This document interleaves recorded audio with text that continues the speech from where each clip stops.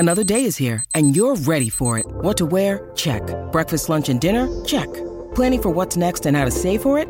That's where Bank of America can help.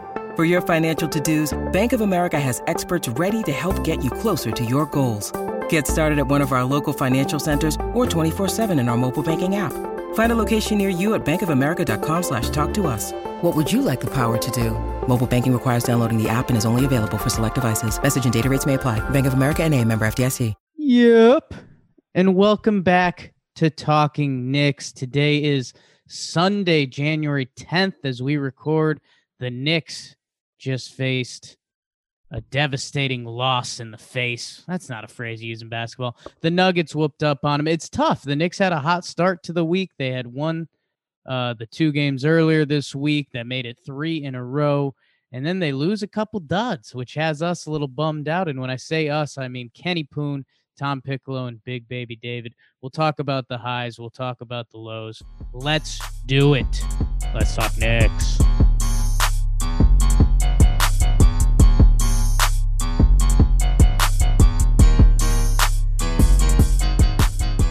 Welcome back to Talking Knicks. Hope y'all are doing well today. And thanks for tuning in.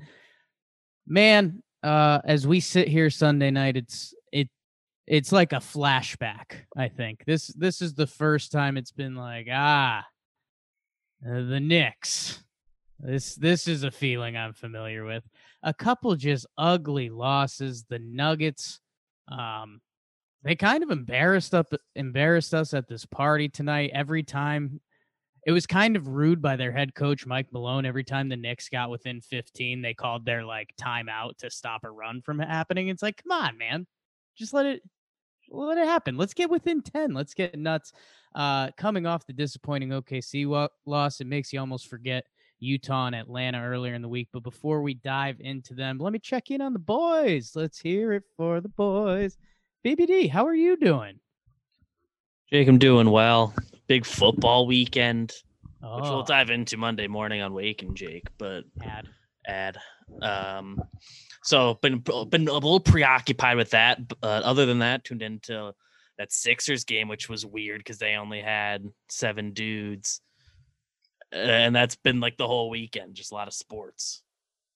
Yeah, the NBA is finally getting introduced to COVID, as it seems every day there's a new player or team linked to the Coco. I think they're turning up their requirements a baby notch. We'll see. But glad to hear you're well, David. You look nice in your Knicks hat and your John Boy Media hoodie. Thank you. Kenneth Poon. Kenneth Andrew, how are you? Hey, Jake. I'm doing good. Really not much happening. This last week at work was pretty quiet after a heckish December. So I'm just recovering from December, really. And this last week has just been a much more relaxed time. I had a COVID not so much scare. In the country. I will say not so much in the country. Been a rough week. A relaxing week. Yeah. Tom. It's just a funny time to have a relaxing week. I'm skipping you. Yeah, I wasn't planning on talking about that, but let's skip it. We're gonna skip that. Dump it. This one's garbage. This one's trash. I did get tested for COVID last week. I don't have it. Nice. Don't have it last week. I didn't have it as of last week. As of this point, who knows? My brother Greg, not here today, told me that I almost have COVID more than anyone he knows because that was my 3rd test. All of them negative, undefeated over here. But yeah, I'm fighting something. I'm fighting some sort of cold. I think it's the cold weather turning on the heat. Like, you guys ever have that where you turn on the heat for a few days and then you just can't swallow anything for a week? No, that's just me. That's just a me thing. All right. I'll give you the just in general the cold stuff. I feel like this was the coldest full week we've had in a while. So talking weather, I felt a little something. Yeah, chilly. Wow, Tom. Don't know if a the lot math to take backs in it up. here. I'll tell you what, I'm going to dump something else on you guys. I had a weird... So today, my wife left for New Hampshire for the next 3 months. So I'm just a bachelor over here. No, she's going to Dartmouth for the next 3 months to finish her degree, and it was a weird first day, but it was funny. Right before she left, she was like, I was thinking about leaving my wedding ring and my engagement ring here so I don't lose them. Yeah. I was like, you're gonna leave for 3 months and not have any rings with you? Like, what kind of thing is that to ask? But it's cool. What was that? Was that a joke or was that a serious statement? Did she actually ask that? She was very serious because she really does lose everything. But she's a very responsible person and, is going to be very good at her job, which, a lot of people's lives are in her hands. But in general, she will lose things. And if you see her posting pictures from Ibiza with some different guys, like, don't even worry about it. Don't be concerned. So she won't lose the ring then if she goes. So all I said to her was like, I can't wait to bring this up on the podcast. So I need a good forum to bring this up. What an absurd question that was to ask me. And finally, she was like, you know what? I'll take one of the rings. I'll take one. So, Tom, it sounds like we're house partying at your house for the next 3 months. Just an ongoing. Just masks on. Yeah. And beers. I'll move in. Come on over. I'm looking for some human contact. We'll move. Yeah, actually, one lucky Talking Knicks fan will be lucky enough to move in with Tom for the next 3 months. Just make sure you leave a review at Tom Piccolo and tell him I'm moving in. We'll break down video together. We'll do some advanced stats. We'll have a blast. Just because I am done living in a van down by the river. Tom, I'm sad to hear that. It'll be good in the long run. I compared it to like that first scene in Home Alone where it's like I made my family disappear. Like I had pizza for lunch and drank 3 beers and was just like, all right, I love that. I hung out with my brother Dave. We had a nice time. But I was like, might need to tone it down. I can't go strong for 3 months here. You gonna climb while she's gone, or is that not a thing that you guys are doing? Oh, I'm still climbing, baby. Oh, yeah, how does she feel about that? Yeah, she's jealous. She actually bought herself a hangboard, which is one we can talk about the Knicks. We will. Should we though? I think by the time we talk about the 2 Knicks losses, we'll start talking about hangboards a lot. Boys, it's an odd week because the fleeting emotions of basketball, we'll call them. And I do have something fun for what we're watching at the end of this that brings in some good couple stuff. Sorry, BBD. Atlanta, Utah. The Atlanta game feels like a week ago because it basically was. Los Knicks. Yeah. Los Knicks kind of playing a little bit of sloppy basketball. It's up and down. I mean, this goes down in Knicks history as the Austin Rivers game. Like Julius Randle ends up with a big box score. That's good basketball terms. Julius Randle with the big box score. I know I have it wrong anyways. This isn't the Austin Rivers game. That's the next game. This was RJ Barrett, 26 points, 11 rebounds, 5 assists. Julius Randle, 28 points, 17 boards, and 9 assists. I mean, some of the stats on Julius Randle don't seem real at this point, but boys, the Knicks handle the Hawks. Digging back into your memory tanks, what do you have besides? I tried to take so many screenshots of Trae Young's hair, and I just couldn't get the one that undignified it enough. Because I don't know, man, how? Trae's hair is the worst in the game, right? Like, yes, it's up there with LeBron and old Elfrid Payton. Particularly when you factor in age and stuff. Like, dude, you should be primo hair time. He'll be shaving it soon, I'm sure. But I mean, as far as what I remember from this game, I mean, you hit it as far as Julius Randle's numbers. He put up the 28 points, the 13 or the 17 boards, like you said. He did that without hitting any threes. He was 0 of 5 from 3, so he just absolutely dominated inside. There was no answer on that Hawks front line to defend Julius Randle. And just like looking through, I mean, Cam Reddish on that Hawks side, like he really struggled. I felt like he was he was trying to get going. He was 2 of 6 from 3. I'm just going through the Hawks box score here. I'm like, who on their team other than Trae Young was even like I remember decent? DeAndre Hunter was doing some things out there. He was hitting shots because he was getting extra minutes because Danilo was out. But yeah, in general, like this game, I mean, Mitchell Robinson was really strong defensively, as he was all week. Like it was kind of a trend all week. Whenever Mitch came out, and in this game, Nerlens Noel couldn't even play, so there wasn't a backup center. But the defense just fell apart pretty much all week whenever Mitch came out. In this one, he didn't put up like huge stats offensively, but he had his couple blocks and his steal. Is that 4? He had 4 steals and 2 blocks, so he was a defensive force, and that's kind of what I'm looking at for him. Like he's been that guy, and he's kind of like he's figured out how to stay on the court, right? He played 28 minutes in this one, and those numbers only went up throughout the rest of this week. So that was really encouraging for me. Yeah, and I agree. I think Mitch's defense throughout the week was a big thing, and it's visible. All 4 games when he came out, the defense was visibly worse. But as far as other things that I saw this game, I think the other big story was just Immanuel Quickley had a great game. He had 16 points on 4 of 7 shooting, 2 of 3 from 3.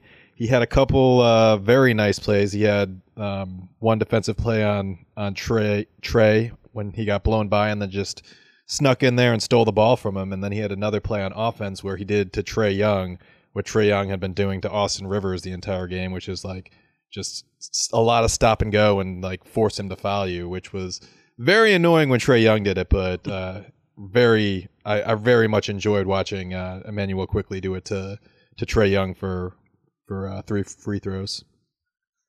Yeah, and he had that cool just blow by everybody for the wide open dunk, which was very fun to watch because dunks are cool. Yeah, I mean it was basically the perfect Knick game. Like everyone contributed to a late comeback. It's like everyone you want to contributed. Yes, yeah. The end of that third quarter was so exciting. You mentioned that Quickley blow by, and then because he was able to get that 2 for 1, they were able to get another look at the basket, and they hit Kevin Knox in the corner for that buzzer-beating 3, which like cut the lead down to it was like 3 or 4 points going into the fourth. It was. Yeah, I think that cut it down to 4 right before the end of the. Yeah, I mean that was like you said, team basketball, everyone contributing, and it really set up that fourth quarter. It was exciting stuff. I mean, I know we kind of downplayed RJ Barrett a little bit just because I think he's struggled these last couple games, but we have to remember like the bright spots here. You know, he had the 26 points. Again, struggled from 3, just 1 of 5 from 3, but that means he was 9 of 14 from 2, hit 5 of 7 from the free throw line, 5 assists, 0 turnovers. And that's a great line for him. And I think we have to appreciate that. I think right now I'm a little low on Barrett just because of his last 2 outings, but that was an awesome game against Atlanta. Yeah. Pair of steals too in Atlanta. Knicks were down 82 to 68 with 4 minutes left in the third. They go on that awesome run to end the third. They get it within 4. And then I mentioned Rivers too early, which will bring us to the next game. But he also, him and Trae started going at it a little bit, and he drew that kind of game-ending charge against Trae Young, which was kind of a cool moment. And yeah, I mean this was exciting. I am kind of bummed out that they threw out another dud tonight because this was like, okay, these Knicks come back from behind. I mean, quickly, the efficiency on it, those 16 points, only 7 shots, 2 of 3 from 3, 6 of 6 from the free throw line. Barrett, the same thing. And yeah, I mean, it was fun Knicks basketball. A lot of Elfrid Payton shots, which has been a hot topic in Knicks land. But I don't know, boys. Anything else from this night? I mean, just last thing I'll say is like the Hawks came into this game I think they were one of the top ranked offenses in the league, and you know, coming into tonight they have the 7th ranked offense on cleaning the glass. So like this is a top 10 offense any way you look at it, and you know the Knicks held them to 108 points, and I just think the defense anchored by Robinson, but kind of everyone involved was active, and there was a lot of energy on that end as well. So you know, Kevin Knox even looked like a professional basketball player on the defensive end. So everyone was doing it. It was on both ends of the floor, and that's why I think this was probably the most exciting win of either this one or the next one we're going to talk about, the most exciting wins of the week. And the Hawks, they have been up until this game pretty good all year. They had just come off like the very tough loss to Brooklyn, if I am remembering the order of their games right. So like I fully expected that game to not go well once tip-off came, but it worked out. And how about the three guys off the bench? Rivers, Quickly, Knox all went 2 of 3 from 3. How about that? That's cool. Let's bring it to the Jazz game. A couple nights later, welcome Utah into town. They kind of dominate the first quarter. They've got 11-point lead at the half, and it's this was the day that a lot of stuff was going on in around the nation's capital. So it's kind of this weird, like, okay, I'm having a bad day. Plus the Knicks stink again. What's going on? And these fun Knicks turn it on again, and I keep just wanting to say it. So this was the Austin Rivers game. He goes for 23 points, 9 of 14 from the field, 5 of 7 from 3. I think he had, 11 straight points, or was it 14 straight 14, points? I think. 14. Yeah, and just a dominant performance. Julius Randle, how's your 30, 16, and 7? Mitch with 14 boards. And Elfrid Payton, how about a sneaky 22 and 8 assists? Man, when that float game works, it's pretty. Otherwise, it is not. But the Knicks, another big comeback against, a good NBA team. Yeah, you have to give credit to Payton where it's due because he gets a lot of flack, deservedly so. Like a lot of games, including this one tonight. Like Elfrid Payton he's a huge issue. Like if he's not respected outside the arc, which a lot of defenses aren't going to respect his shot. Defenses are just going to pack the paint, and it's going to clog up everything for Randall, for Barrett. But guess what? In this game, Payton was really aggressive. He got his shot, and he knocked him down. Like he was setting himself up for like those 22 points, like you mentioned, but also the 8 assists to just 1 turnover. That is huge for Elfrid Payton, who had the ball in his hands a lot of the game, played 42 minutes. So I will give credit to Payton. I don't think there will be too many more opportunities to do that, just because I don't think he's this player. I think he's closer to the player we saw tonight. But yeah, props to Payton for this one. And I'll say this, after this game was over, I was just thinking that Tibbs is an absolute genius, because between this game and the Atlanta Hawks game, Elfrid Payton was having a very strong game against the Hawks, and then he stuck with Quickly the entire fourth quarter, and Quickly had a great fourth quarter that game. This is the immediate next game after Quickly had a great game. Quickly played 6 minutes, and he went with Elfrid Payton down the stretch, and the combination of Elfrid Payton and Austin Rivers got the job done and for a comeback victory. And I was just thinking, like, this guy, I don't know who's telling him what to do. I don't know what the analytics are saying, but the buttons he's pressed the last 2 games have been incredible. We can forget about the next 2 games in terms of what happened there, and I'm just going to stop that. Pretend that's where the week ended. Like, the other games don't matter. Like, really, the only gripe I can think of from this game, other than starting slow, you'd like to not have to come back. But in the second half, really, my only gripe, and it's not even really a complaint, it's just that RJ didn't play at the very end. But when he bounced back in the second half, he shot 4 of 8 in the second half. Like on the other number, I wanted to shout out for his second half stats, but at the same time, like, who were you going to take out? Because Payton was balling. Austin Rivers, we're calling this the Austin Rivers game for a reason. Like, if you wanted to take out Bullock, he was playing pretty well down the stretch too, and they haven't done too much RJ at the 3. Maybe they have. So that's the only thing I can think of to even try to complain about. But it's like, you know what? Fair. Everyone else was out playing RJ. Yeah, and I think that what you look at here, what really jumps out to me are just those minutes played stats. Like, I know we all know Thibs likes to play the guys, like he likes to ride whoever is playing well or whoever he trusts. But, Payton with the 42 minutes, Mitchell Robinson with 41.5 minutes, Julius Randle with almost 40 minutes. Those are some pretty eye-popping numbers. And of those 3, just the fact that Mitch got to nearly 42 minutes with just the 2 personal fouls against a big in Rudy Gobert, who gets a lot of respect from NBA officials, and he's fairly aggressive, and certainly in the past against the Knicks, Gobert has just been a monster. In this game, Gobert finished with 14 points, 11 boards, 5 blocks, so he was definitely aggressive in this one, but, I mean, Mitch was able to stay in almost the entirety of the game, which is, just saying a lot for his progression. Mitch has been... We said it after discussing the last game a few minutes ago, but just his ability to stay on the floor this year is night and day between his first 2 seasons and now. This opening night is basically the only game he hasn't gotten over 25 minutes. He's gotten over 25 minutes in literally every game since, besides the Philly game where he played 24 minutes, 59 seconds, according to Basketball Reference game logs. So I'll give him that was 25 minutes as well. So just good stuff, Mitch. And I'll say first on the point of Mitchell Robinson versus Rudy Gobert, I'd say, at the very least they were even, and I'd make the argument that Mitch outplayed Gobert, who just got his huge contract. I know we like to quote plus minus only when it suits us, and Gobert was minus 18 and Mitch was plus 12. And I have to imagine a lot of their minutes were going up against each other. And, they had comparable box scores. I think Mitch out-rebounded him, and he also had 3 blocks and 2 steals. So you'll love to see that from Mitch. And then on the RJ Barrett point, I understand you like to see him play more, but we also don't want him playing 40 minutes a game. So maybe this is his game where he plays a little less and then it all averages out in the end. Yeah, he still played 33 minutes in the game. So, and I believe like the 2 previous games, he might have even gotten over 40 minutes, or I'm making that up. So when you put it in the fuller context, it really is fine.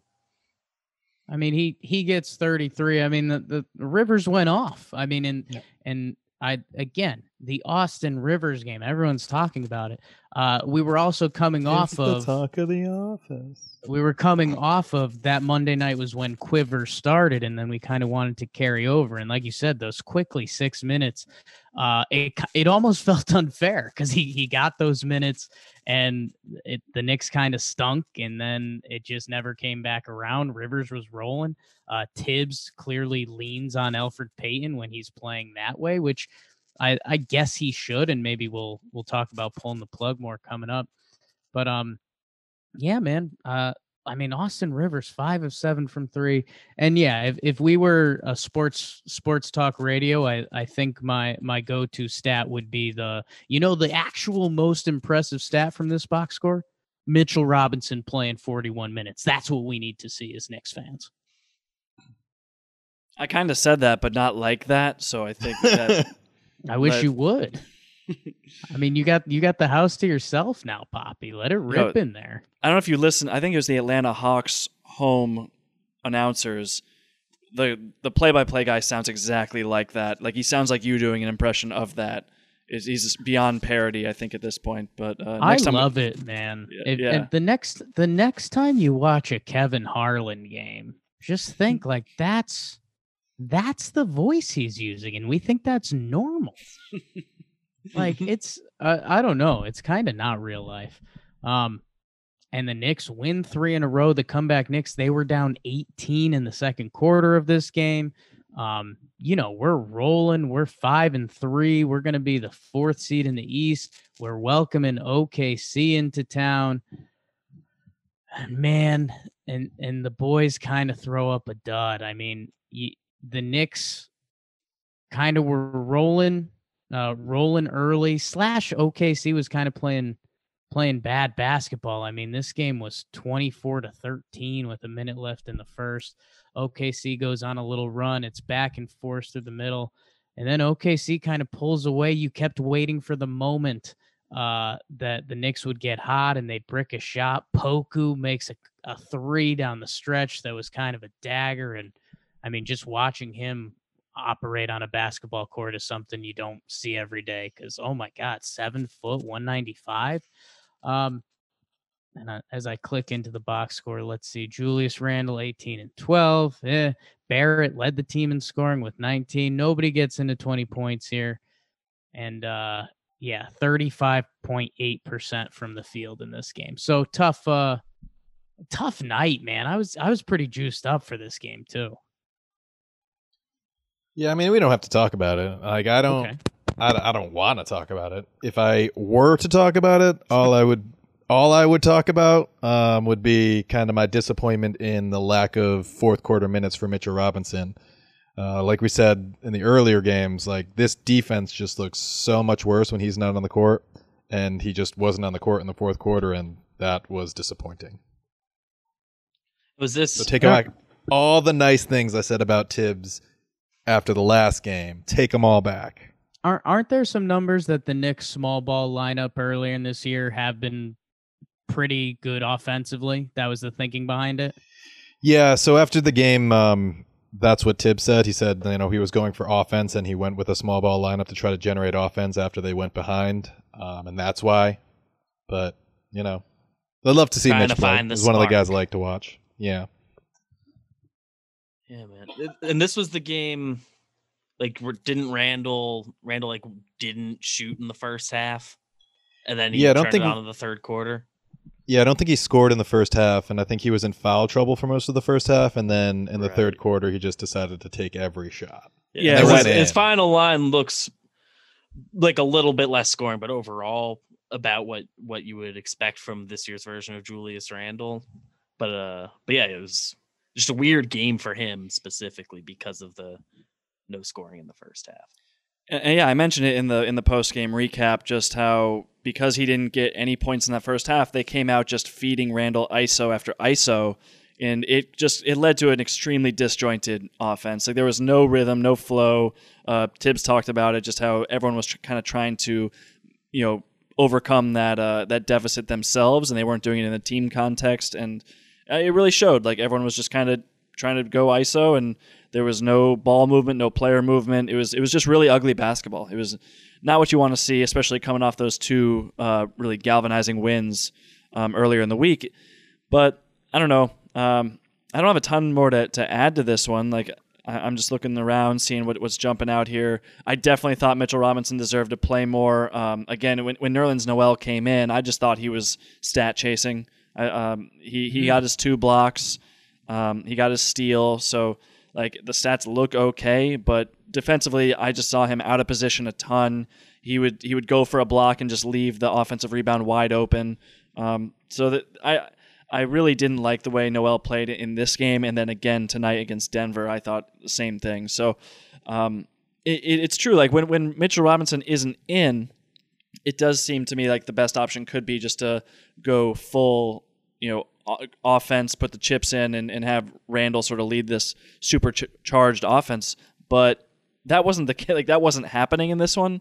And it's not like Mitch was tired. He'd only played 26 minutes, and he was not in foul trouble. So in those instances, it's like just stick with Mitch because he's the defensive anchor, and when he comes out, all hell breaks loose. Like there's no one who can kind of anchor this defense quite like him.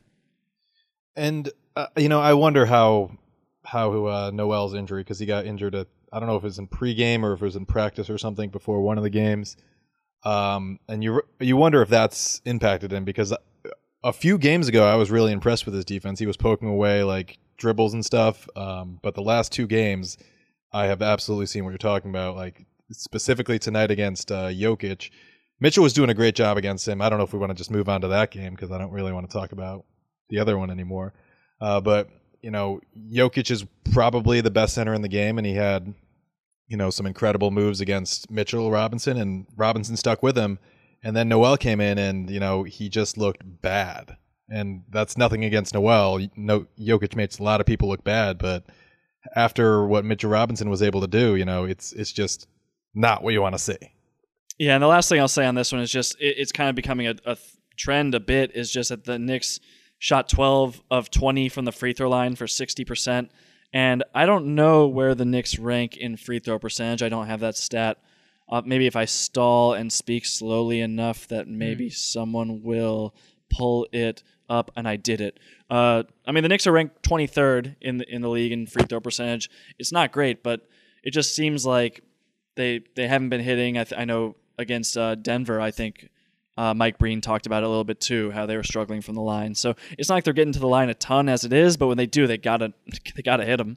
It's not because points are not coming easy to this offense. You know what I mean? Like any chance you have that they're not really hitting a lot of threes anymore, that they've kind of cooled off from their hot start at the beginning. So they're not getting fast break points. They had 0 fast break points against Denver. I know I'm kind of moving on to the next game as well, but like the point is in this game and against Denver, there were no easy buckets, no easy offense, and that's why you got to hit your free throws. No, and the offense tonight just felt so gross. Like I had a moment where I was wondering, like, have the Nuggets turned up the notch on defense? I think they started the season pretty bad league wide as a defense. So I was wondering if maybe Malone laid into them and they turned it on. And then I saw, I think it was you saying that they had no points in the paint, and the Knicks have been pretty good at that this year. But yeah, tonight was just an ugly watch, man. I mean, Jokic, besides Jokic, I mean, I could watch that guy read a phone book. He, I mean, that shot he made, what was it, in the third quarter or maybe late in the fourth quarter, just the fadeaway over Mitchell Robinson. I mean, the rainbow. Some of the shots he's making over Mitchell Robinson, there's nothing you can do. Like that's usually the goal of a possession. But outside of that, the Nuggets go 15 of 35 from 3. Nobody really went nuts. Jokic had 22. Their second leading scorer was Gary Harris with 14. I mean, they really, we talk about the Nuggets on an NBA level, how deep they are and everything. They kind of showed it tonight. And I think what's not more concerning. Yes, it's more concerning. The 3-point shots, Tom, I thought you might have been going here a second ago, but the Knicks take 21 attempts again. If you go through these box scores of every game this week, they don't take a lot of threes. I know it's not their strength, but in this league right now, the Nuggets are going to put up 35 threes. And I mean, at a night like tonight, if the ball's going in the basket, you kind of don't have a chance. It's a make or miss league. That's what they keep saying on the broadcast. And sometimes the shots go in. The Knicks have done, query if it's a small sample size, but the Knicks have done a good job defending the three throughout the year. And sometimes the Knicks go in. I think it was, I don't remember, maybe the second game of the season where some team just went off against the Knicks and made a bunch of threes and the Knicks lost. It happens. It happens. Yeah, I mean, the Knicks coming into tonight, the stats I have don't reflect this Denver game, but the Knicks only take 28% of their shots from 3, and that's the lowest percent of shots in the league. They're 30th in 3-point attempt rate, and that's not a good sign. They're also 3rd in shots at the rim, so that's great, but it makes it harder to get good shots, good looks at the rim when you're not stretching the floor on offense. So like guys are just, especially RJ Barrett's just like running into brick walls. He's not showing a lot of just what was the word that Clyde used? Sagacity. A lot of that's what he said. But like he hasn't been smart or like using good judgment when he gets to the rim. He's been just kind of flinging up shots, and I think his numbers, RJ's numbers, in terms of his field goal percentage at the rim, are among the worst in the league. I want to say, I'll pull those up when someone else is talking, but like it's been really ugly. And part of that, it's all tied back to this lack of shooting, the lack of spacing, and just the lack of willingness of players to take threes. The players are passing up open 3-pointers to go drive in and take contested 2s.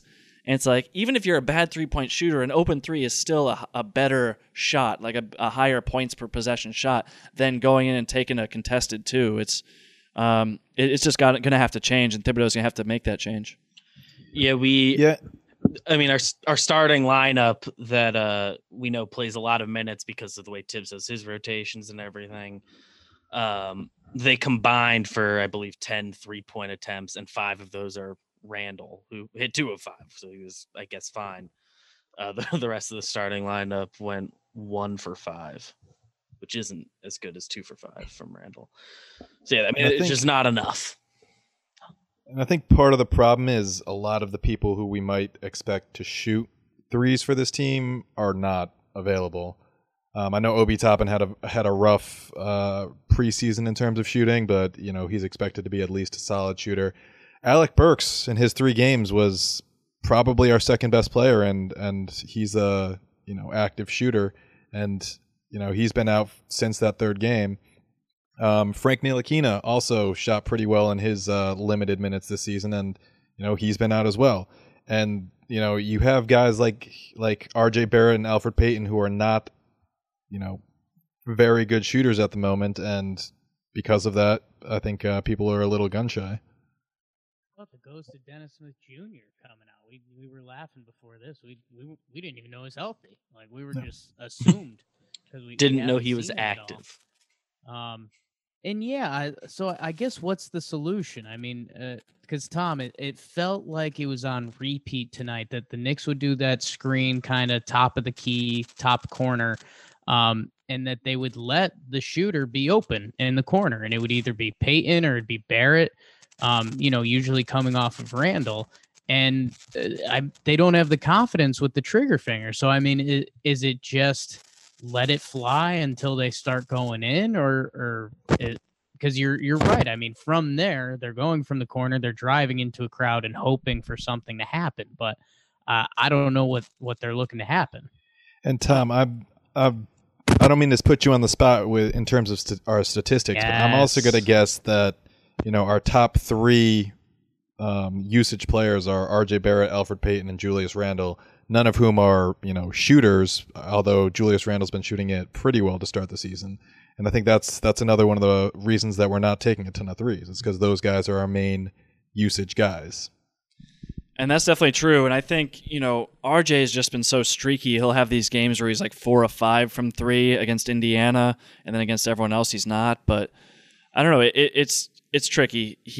Barrett has to be willing to take the threes, I think. It's tough because even if he does have a game where he starts making some threes, I don't know that defenses are really going to react in game to that, right? They're not going to make that adjustment, I don't think, and start defending him. I don't know that there's much RJ Barrett can do early this season to get defenses to respect his shot. And so, if he's getting reps to take open 3-pointers in game action, I think he's just got to let it fly. And if it's really starting to hurt the offense, say if he's 0 of 5 from 3, then you got to figure something else out. But man, the Knicks need him to be able to shoot, even just to hit 1 out of every 3 or 4. That would be huge, just to keep defenses honest. And I don't know, I know what's going on right now is not working. And Elfrid Payton, he's not a shooter, just straight up. Every time he lets it go, I just have no confidence it's going to go in. But I think that some of the answer is going to be playing different personnel. Like you said, Kenny, when guys start coming back, getting those lineups with more shooting is going to be huge. And then if we can just get RJ Barrett with some spacing on the floor, I think his whole game is going to open up completely. Because right now it's kind of a repeat of last year in terms of his efficiency around the basket. He's running into brick walls, and he's very strong. He's fairly crafty, but he's so left-hand dominant, and he's not using good judgment. He feels this pressure to be this high usage player, to get shots up. He knows he has a lot of offensive burden on his shoulders, and because of that, he's taken some really difficult twos, and it statistically it looks terrible, and with your eyes it also looks terrible. So I think that we've kind of moved on from the last game. We're just talking about rotations and things. Yeah. So what's the rotation that you kind of best see around him? Do you see him as the number one ball handler and maybe Emmanuel Quickley in there, or Burks and Austin Rivers and him playing 3, or what's the lineup that you want out there with him? Yeah, I think it would definitely be a lead ball handler by committee situation where it would be Austin Rivers probably defending opposing point guards. So it'd probably be Rivers, Burks when he's back at the 2, Barrett at the 3, and then I think you'd have to go Randle and Mitch. Yes, that's tricky from a spacing perspective, but I still do think that in terms of two-way play, that's probably the best lineup. Do you guys agree with that? Do you think that you like Rivers, Burks, Barrett, Randle, and Mitch is the best 5-man unit we could put out there? I mean, I agree that that's the case. I think it's not the best 5-man unit for RJ Barrett. I think having both Julius Randle and Mitchell Robinson on the floor is not the best for the development of RJ Barrett. I agree with that. Yeah. Yeah. Like I think maybe you put in Bullock in a smaller lineup and have Mitchell Robinson in there. Maybe Mitch. That's the best, and you have 3 shooters and then a pick and roll situation with RJ and Mitch. And so Barrett would be defending opposing power forwards then. Yeah. Yeah. Barrett or Bullock, depending on the situation. Depending on who the opposing power forward is, I guess. Yeah, you can make the argument for getting Quickly in there, though he's now had kind of 2 stinkers in a row. So the argument for him to get more minutes again, let him figure it out. Yeah, I think you nailed it, Ken. It's man, I mean, the past 2 games, excuse me. Yeah, I mean, it just sticks out. And Tom, I liked what you said about Barrett there. I mean, why, Elfrid Payton at this point in his career, he's taken enough shots that, the threes just aren't going to come in bunches. He knows that. RJ, you'd like to see him if he's still open, just let's pull the trigger. Let's see what we're working with here, especially an unguarded corner 3, like let it rip. So interested to see how that develops with him. God, and you're right. I mean, when we talk lineups like there, if you say the moment you say RJ and Randall, you're either, if you have Randall at the 5, you're putting yourself, I mean, his defense at the 5 it's not defense. I mean, you can't even label it that way. The game that Noel was trying out, this year. He is trying, but I mean, there was times when Gobert got it, and it was just like it's a mismatch. It's a 7-2 guy versus a 6'9 guy. Like, been nice. There. Yeah. And I think that's going to be a matchup situation because like Gobert is a unique situation in the league, and Randall has been showing some defensive ability against a smaller center if someone's going small ball. But that's I agree that generally he's not going to be able to guard a bigger guy. I've got a fun fact. You guys like those? Very much. They're fun. The leading scorer on the Knicks for every game this year has been left-handed by trade. It's been Barrett for 3 games and Randall the rest of them. Really? How about that? Sneak one in one of those first games?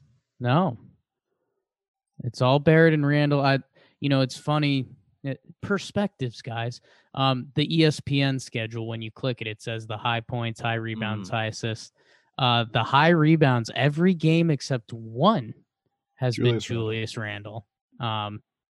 Mitch Rob against the Sixers, second game of the season. So that almost makes me raise an eyebrow against Mitch Rob. But dude, Julius Randle, and again, it starts turning into this weird cycle because how good can your team be if you run everything through Julius Randle?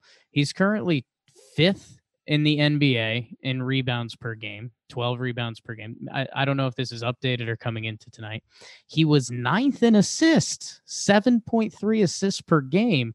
And hey, 22.6 per night. That was 24th as this is listed. But I don't know. It's like it's a weird mix, man. It's the classic. It's the NBA line that we say over and over. When it's working for Julius, it's been a lot of fun this year. When it hasn't, eesh.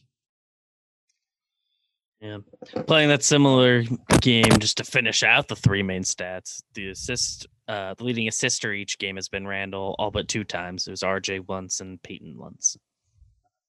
So more fun facts. Dribble it out, boys. Julius playing some ball. Do we like Julius?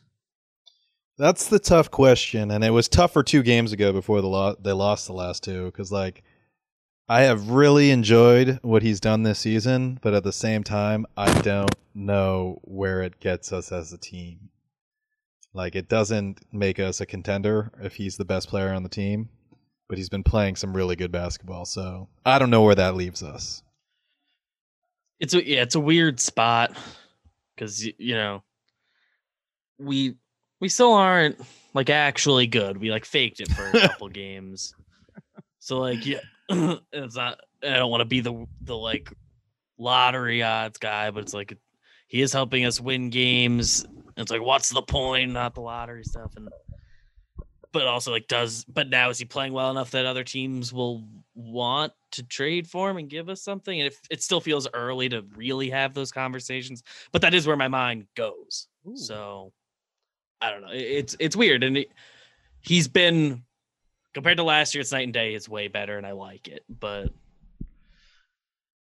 he makes me feel so many feelings. I don't know.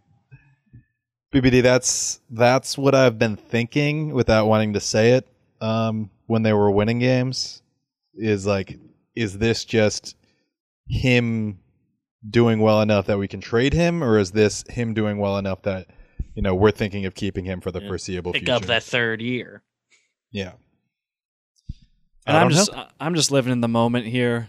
Like for this year, I think Randall, he's necessary. Like, he's the guy on the offense who creates advantages. He draws double teams. He makes opportunities for the other guys on the team, for the young guys. Like, it does. He does help with development more than I would have ever guessed after watching last year. I would have thought coming into this year that like Julius Randle would get his to the detriment of the young guys and that it would hurt development. And this year I haven't found that to be the case at all. I think that, he, like I said, he is the one guy who can break down defenses, who can draw attention, can like get defenses to collapse on him. And then it allows him to kick it out and other guys to kind of like play against a scrambling defense and to show what they can do in those advantage situations. And he is kicking it out and he is doing exactly those things. It's like, And I don't know if there's really anyone else on this team who can do that. Like, Barrett at his best is capable of doing that.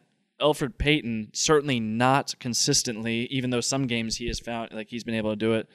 And that's kind of it. Like, it's just not a team full of guys who are going to create advantage situations for themselves and others. So we need Randall. The young guys need Randall. I'm surprised to hear myself say it, but it's true. So, if the Knicks trade him, it would certainly be, I'd be curious what the return is, but it's just like hard to foresee it being, I don't know what team's like looking for him.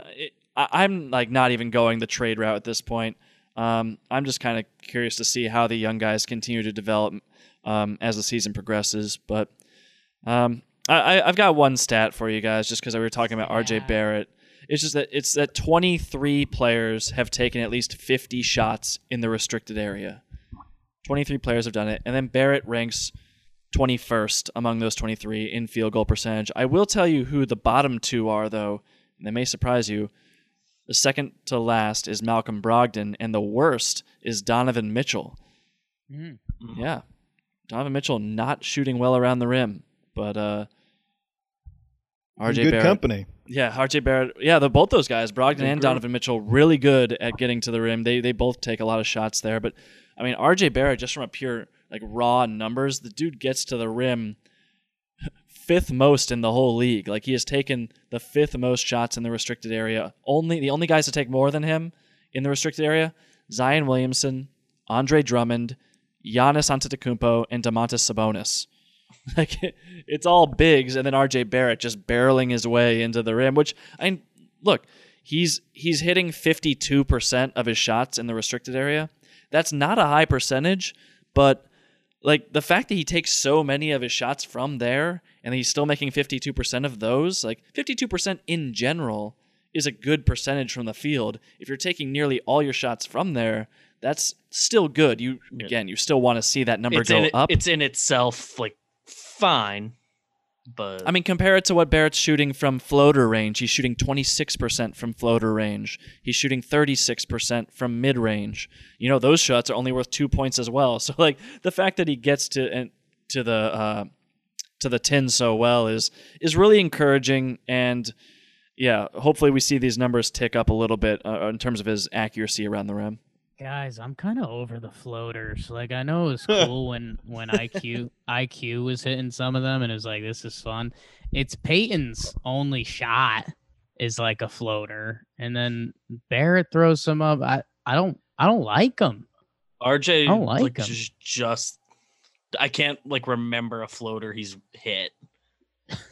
Like quickly, his thing is supposed to be floaters, if I'm not mistaken. I think They say he was like the best floater maker in college last year, maybe the last 2 years. They used to say the same. So you can about still me. take him, but yeah, RJ don't need to see him anymore, and I basically don't need to see Peyton take any more shots ever. He has to take them when they're open, but I'm looking at the floater numbers right now, and quickly on the season is 2 of 8 from floater range, just 25%. I would guess the two were in the same game also, and they're probably really exciting. Yeah, I think RJ Barrett is 8. Did I say this already? RJ Barrett is 18% from floater range. Did I say that? Oh my god! I thought you said 20-something% from. I lied. What's the? I lied to you. I don't know why I would have done that, but yeah. What are the I'm raw glad numbers my eye on test RJ worked. from floater range? I'm sorry. What's like the raw numbers on RJ from floater range that gets us to that 18%? 4 of 22. Yikes! Yeah. Yeah, I mean, those how about Kevin Knox? Has Kevin Knox made a floater this season? I'm gonna guess no. We're always coming back to we forget to talk about. Knox. I like this game. Kevin Knox has 1 of 7. Have we not said his name this whole time? Basically, we mentioned that he was one of the 3 bench players that went 2 for 3 from 3 in one of the games. I wish you guys could see Jake right now. Maybe we'll put No, that clip man, I don't know. Because at the same time, there were some really nice Knox moments this week. He hit a couple big threes in the wins this week. Knox, I want to say that Knox had 2 very good defensive plays this week. He had a block and a save that led to a transition basket for, I believe, Austin Rivers. And then he had another save that I think led to a quarter-ending 3. I don't remember the exact thing. If Greg was here, he'd remember them because he remembers those things. But 2 very nice defensive plays from Knox this week. Good job, Kevin. Yeah, he's overall just been solid.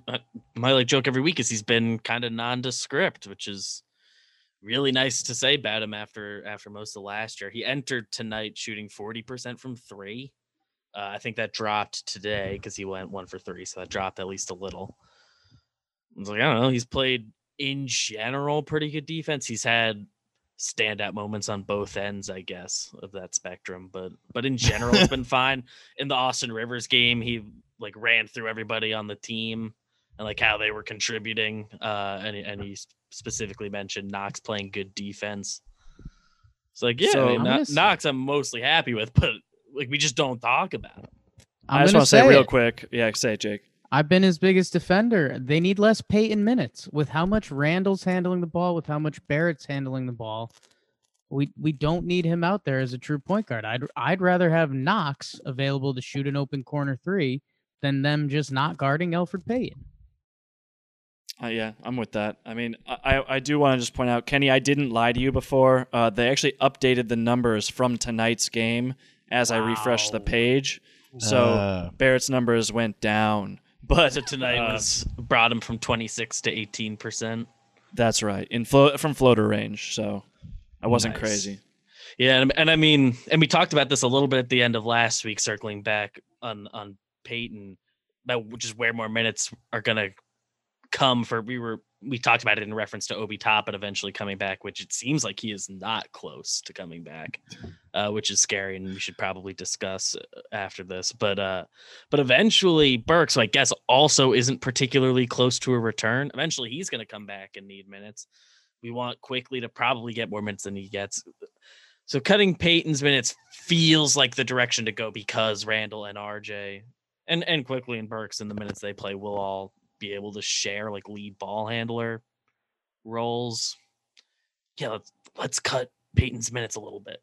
I don't need him 30 minutes a night. Deal.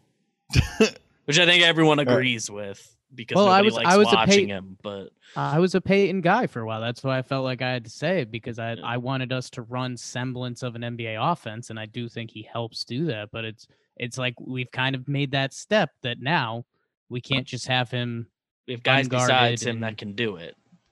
It's a win when he takes his little floater in the paint. Yeah, and there's games where he gets to the paint, he makes his buckets and stuff, but big picture, if he's out there with Julius Randle, Mitchell Robinson, RJ Barrett, like there's not a lot of spacing for other people to do work. Like they just need more shooters around to allow them to do, what they're best at. Shoot. Beavers, you mentioned it, Obi Toppin supposedly coming back this week. I feel like they were alluding to that on the broadcast. No. They had for a little while because it was after the initial injury is going to be reevaluated in 7 to 10 days. So he figured like 2 weeks, which brings us to now. But I believe, was it this morning or before last game, they said like he's just not been cleared for like any contact yet and like kind of hasn't done anything. I think I remember that report right. What I saw was after last game, I saw something that said, they talked to the coaching staff and they said he had to work his way through the progression of first he has to play 1-on-1, then 2-on-2, then 3-on-3, then 5-on-5. I think he hasn't done the 1-on-1 yet. Yeah, he hasn't been cleared to do for contact. The 1-on-1 yet. Yeah, he hasn't been cleared to play for contact. Yeah, that's what Mark Berman reported a few hours ago. Said not cleared for contact, just doing 1-on-0 drills. Not that close is what he said. So I don't know. Hard to put a number on not that close. Hopefully, Thanks, when it's a calf strain, you hope it's not something you have to take that cautiously. Like you don't rush him back. Hopefully, it's them being just overly cautious and not rushing back from the type of thing that's easy to re-injure.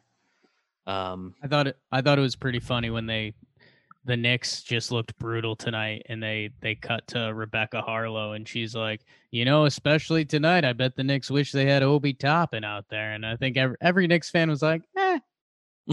Oh no, we did. We just to keep us interested. Would have been nice to have him. Like just to have a young guy out there who could potentially do something. Yes. It was not. It's hard because last year Knicks fans were really critical during the games when it was like Elfrid Payton, Julius Randle, Bobby Portis, Taj Gibson, like taking all the shots when it was just the veterans doing it. This year, I feel like we should mention Taj Gibson. Yeah, but go on. He's back. Well, yeah, he's back. Yeah, but just real quick, like I feel like there's been more of an appetite for these veterans to take so many shots this year, only because the Knicks have been winning. It's been kind of fun. They're 5-5 now. And after losing the last 2 games, it seems like Knicks fans are starting to lose their patience with the veteran-heavy offensive attack.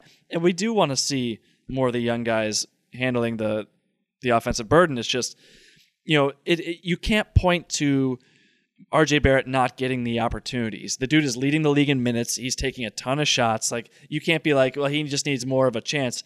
You'd argue he just needs more of complementary skill sets around him to enable his play, but it's certainly not like a lack of shooting opportunities. So I don't know, man. We play again tomorrow, so we got the Charlotte Hornets tomorrow. There's not a whole lot of time to dwell on this loss, and hopefully, we can kind of put LaMelo Ball in his place and have a good game, maybe win one. That'd be nice. Yeah, LaMelo's been balling. Yeah, youngest player to get a triple-double in NBA history. Good for him. Yeah, man, and I was looking at the schedule, and I knew that the season this year was going to be a little more condensed, but man, I mean, it looks like they're pretty much running at a 4-game-a-week clip, which normally it would be a 3, 4, sometimes there'd be a 2 in there. So yeah, I wonder if, hey, maybe Tibbs has a plan. You'd like to think so. So, Quickly, who didn't play a ton tonight, maybe he gets a lot of run in Charlotte. Who knows? Charlotte, home versus Brooklyn. So that'll be fun on Wednesday. At Cleveland, at Boston. Most importantly, what are you guys watching? Do we want to do predictions first, or are we doing what we watching? Oh, we're watching the Knicks, and we could predict them. I've got a good watching story, so I want to get it off. We could do what we're watching here. Rose and I, back when I still had a wife under my roof, we started getting into Flight Attendant, I think it's called, on HBO. Have you guys seen this? Have you heard about this? Heard about this with what's Kaylee her name Cuoco. from that show? Kaylee Cuoco. Cuoco, the Big Bang Theory actress. It is a fun show. Like it's not like super deep or anything. It's just like kind of a murder mystery sort of thriller, and there's some comedy in there too. It's it's just kind of the best of all worlds. It's a good show to put on. You're going to be entertained. It's, I think, 8 or 9 episodes. It's one of those mini series that are so popular, so hot right now. And it's just a good show, 45 minutes to an hour each episode. And hey, no complaints here so far. Nice. You have to check that out. That. I mentioned it last week. I started watching Cobra Kai, the 3rd season, which I said last season is probably the last season, but now 3 or 4 episodes in, I'm pretty sure it's not, and they're just going to keep going. But a lot of throwbacks, a lot of references to the earlier movies. So again, it's a very good show. If you haven't seen it, I would check it out because it's deeper than you would think for, relating back to the original Karate Kid movies. Yeah, I've seen a few people tweet about it, and like on the day it came out, some people tweet like, "Watch the whole season today. Can't wait for the next one."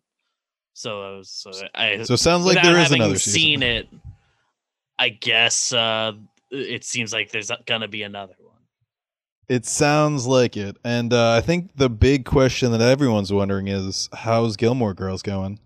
Good, another week, another season in the books. Basically, so almost through season 4. I lost basically a day of watching because I typically am able to just like ruin my Saturday and watch that the whole day, but football was on.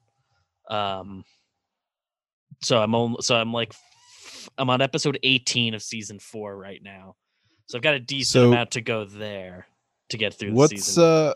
What's happening in the show at this point? This is Rory's first season in college. Ooh, she's in college now. Yeah, so do you know the show? I don't want to spoil. I don't want to spoil the show from. Yeah, don't spoil the show. I vaguely know the show. Like I know it happened in Connecticut. I know I've seen episodes probably when they came out. Because back in the day you had one TV and the family was watching whatever was on.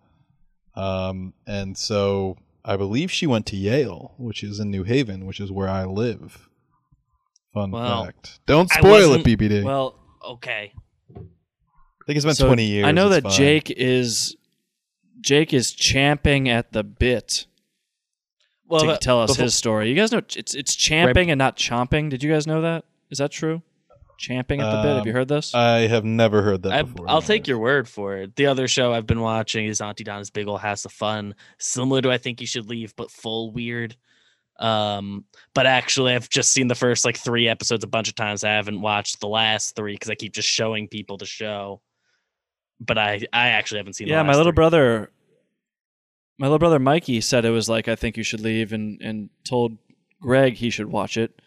Co-host of Talking Knicks, and Greg told us that. So yeah, I'm willing to give it a try. Full weird doesn't sound so bad. So I kind of thought that I Think You Should Leave was full weird. Group. I thought that's what I was going to say, Tom. I thought that I Think You Should Leave was full weird. You used to think that until you see this. All right. I was shown a couple clips, and it's good. It's a little over the top, but it plays. If you're not in the mood, you're not. I had to show Jess one of the sketches because I had it stuck in my head for a reason. I'll allow the people to figure out. What I wanted to bring to the table was you guys know I've been watching The Good Place for the first time, which has been exciting, and I've enjoyed. I mean, talk about easy watches. I mean. Or is it not an easy watch? Is it really heavy? No, I mean, you turn it on, you churn through the 3 episodes, the thing pops up, you say, let's move on. So we've moved pretty good.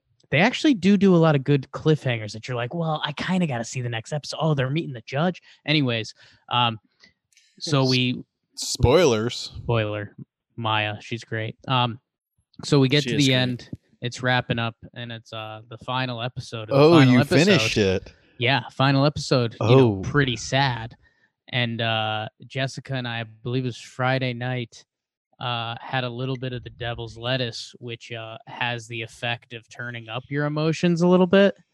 So, I mean, we were sobbing watching the finale. I'm going to be honest with you. I had a conversation with Greg and Mikey. Mikey is Tom's younger brother. And that finale messed me up for like 3 days. Like I was not right for 3 days after watching that. Good show though. Highly recommend it. I mean, the theme of the last episode is pretty much my everyday in life, but it's I mean, we were just we're petting the dog, we're sobbing. It was an emotional scene. Yeah, that last episode is like, it's sad. It's a real one. Ya. Oh, my wife just left me. I have to go watch that. For a show that's largely lighthearted. You need to, like, every person you interact with for the next 3 months, you need to say, my wife just left me. My wife recently left me. And then pause and then be like, for a 3-month program. To finish her But she'll be degree. back in 3 months. Just to see all the people like, huh? Oh. Yeah. Oh. I gotta get like a tan line on my ring finger here and go do it full on. Yeah, you gotta go the doctor from Arrested Development. Tobias Funke. No. The No, the actual guy- hospital doctor. Okay. The all right guy. Yeah, he's all right. Yeah. Yeah, he lost his left hand, so he's all right. You were taking this much better than I would. They freak out when he's out there again. That was good. Okay. Nice. Charlotte, Brooklyn, Cleveland, Boston, 3-1. We're high on the Knicks next episode. Bang. Tape. That's it. That's it. That's a pod prediction. No one's giving individual ones. That is our collective podcast prediction. I think that's it. We're all in on that? Yeah. Is that what we're saying? I mean, I think we go undefeated. I think we certainly take care of business against Brooklyn on national TV. I don't know if I think it's the only game we have on the schedule on national TV. Certainly for the remainder of this year. I don't think we played one already. So take care of business that night, because then that's fun. And I don't even care what happens the rest of the week. I do. Hornets, care. Knicks, Cavs, Celtics. That's 4 wins. I don't care what happened in the last 2 games. I can see that Hornets. Is 4 wins. I can see Hornets. I think if we kind of do a mirror, like kind of do the exact thing we did this past week. I think we beat Hornets, beat Nets, and I think that we're going to lose to the Cavaliers and Celtics. And I'll tell you why. I think it's really hard to beat that Cavaliers team twice. They're just there's a lot of variables there. Their backcourt can go hot, and shoot you out of the game. So or shoot themselves into it. So I think that we will end up splitting. Yep. And what you have to remember with the Celtics game is their entire team is out. Their entire team is not playing. I watched a bunch of no names from Denver, guys who I have no idea who they are, really take it to the Knicks. So I don't know if I'm. And we I don't pay think I'm going to rule anything to out. Other teams, but yeah, certainly some. I mean, I could watch Campazzo play all day. I mean, I knew he'd be your guy. Campazzo, Hartenstein, these are guys I have never heard of before. Well, I Campazzo know would be a these Jake guy. names better than I know my own grandmothers. When you get to tune into the final 3 minutes and see Vlatko Kankar do what he does on a basketball court, it's a pretty special feeling. Imagine he'd be like the best athlete I've ever met, and I'm like half rude to him.